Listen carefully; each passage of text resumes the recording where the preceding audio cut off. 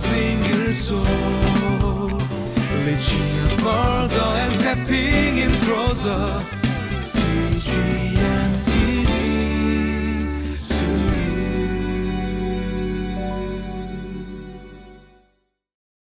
Hello everyone, it's Sunday, Lord's Day, November 18th edition of Living Life.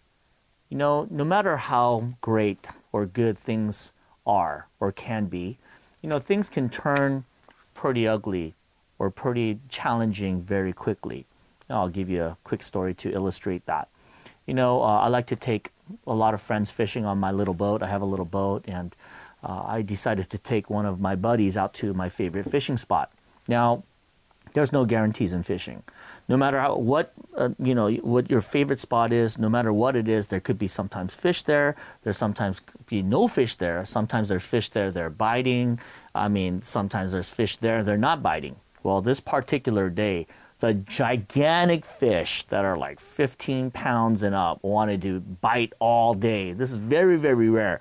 My buddy's catching a lot of fish, but as I'm catching fish, I'm looking out on the horizon and I see storm clouds coming. And I'm like, Ruben, hurry up, pick it up. We got to get out of here. He's like, what? What are you talking about? No, it's like perfect, flat, calm, and he's catching big fish. And I'm like, storm is coming.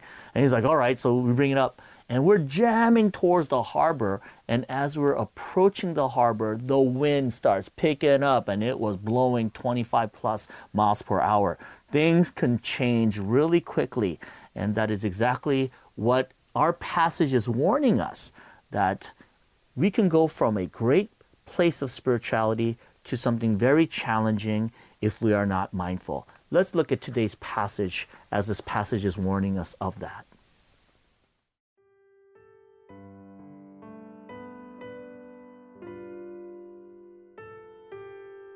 Second Chronicles chapter 16, verses 1 through 14.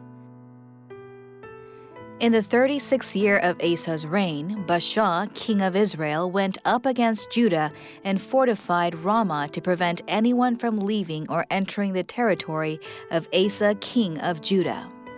Asa then took the silver and gold out of the treasuries of the Lord's temple and of his own palace and sent it to Ben-Hadad, king of Aram, who was ruling in Damascus. "Let there be a treaty between me and you," he said, "as there was between my father and your father. See, I am sending you silver and gold. Now break your treaty with Baasha, king of Israel, so he will withdraw from me." Ben-Hadad agreed with King Asa and sent the commanders of his forces against the towns of Israel. They conquered Ijon, Dan, Abel, Maim, and all the store cities of Naphtali. When Baasha heard this, he stopped building Ramah and abandoned his work. Then King Asa brought all the men of Judah, and they carried away from Ramah the stones and timber Baasha had been using. With them he built up Geba and Mizpah. At that time, Hanani the seer came to Asa, king of Judah, and said to him, "Because you relied on the king of Aram and not on the Lord your God, the army of the king of Aram has escaped from your hand. Were not the Cushites and Libyans a mighty army with great numbers of chariots and horsemen? Yet when you relied on the Lord, he delivered them into your hand. For the eyes of the Lord range throughout the earth to strengthen those whose hearts are fully committed to him. You have done a foolish thing, and from now on you will be at war." Asa was angry with the seer because of this. He was so enraged that he put him in prison. At the same time, Asa brutally oppressed some of the people. The events of Asa's reign from beginning to end are written in the book of the kings of Judah and Israel. In the 39th year of his reign, Asa was afflicted with a disease in his feet. Though his disease was severe, even in his illness, he did not seek help from the Lord, but only from the physicians. Then, in the 41st year of his reign, Asa died and rested with his ancestors. They buried him in the tomb that he had cut out for himself in the city of David. They laid him on a bier covered with spices and various blended perfumes, and they made a huge fire in his honor. So today's passage comes from 2 Chronicles chapter 16, verses 1 to 14. And let me give you a little bit of context as what's going on. Asa, until this point, has reigned for about 36 years. Now, in those 36 years, it was very prosperous. Asa did a lot of reform as he was hearing the prophets. He reformed Israel spiritually. He also reformed them in respect to the Israel's identity and also coming back to worship, doing great things for God, aligning themselves, to the vision and to the heart of God. He did a lot of wonderful things. And during his reign, up until this time, there was a lot of peace, no wars. He really did just a wonderful, ministry and reign and leadership, up until this time. But right around this time, now 36 years is a long time. If I could minister for 36 years successfully and prosper, man, I would be so happy. But it's not only how you start, it's not only what you do during, but there is much importance in the way you finish. And Asa, right about this time when he's about to finish, his reign, he faces one of the biggest temptations and challenges. It says here, at the 36th year, this year of his leadership was one of decline. Why is that? There was this person or this king of Israel called Baasha, went against or decides to invade Judah.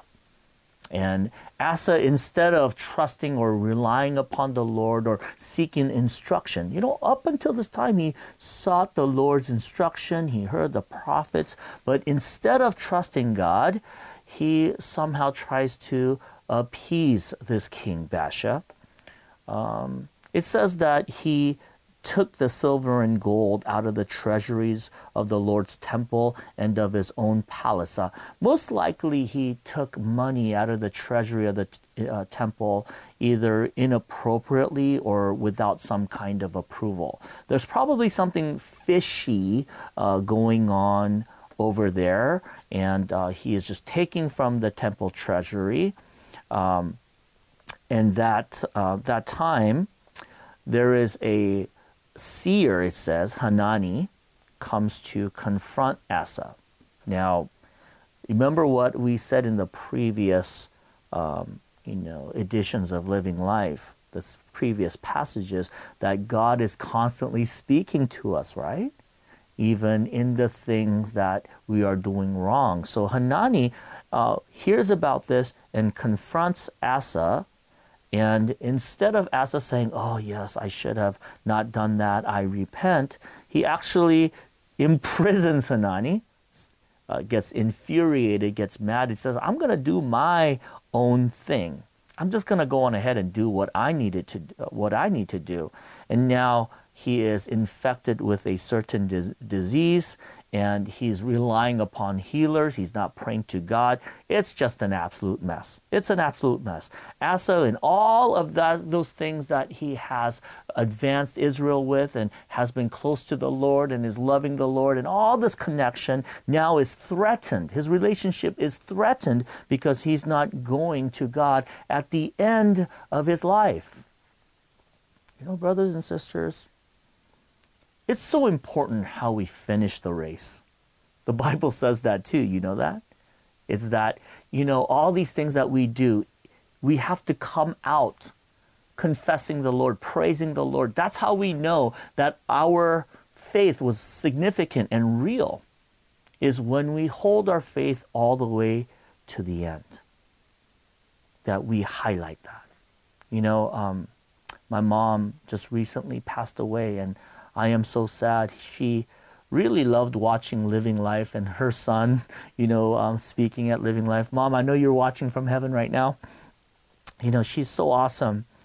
One of the things that I honored about my mom is she came to faith.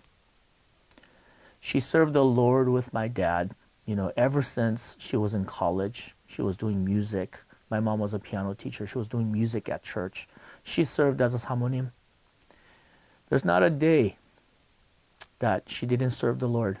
There's not a day when she said, no, I don't want to be a 사모님 anymore. There's not a day when she said, I'm going to take a break from ministry. She always served the Lord. And until her dying day, when I saw her in pain and suffering, she worshiped the Lord every day.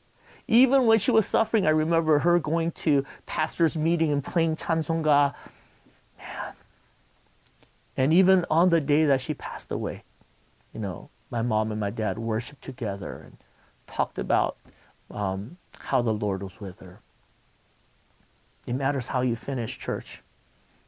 And I want to encourage you that you continue and you stay faithful, no matter where you are at right now in life, that you would hold on to God till your dying day, because that's what really shows in respect to our faith and our love for the Lord until the end.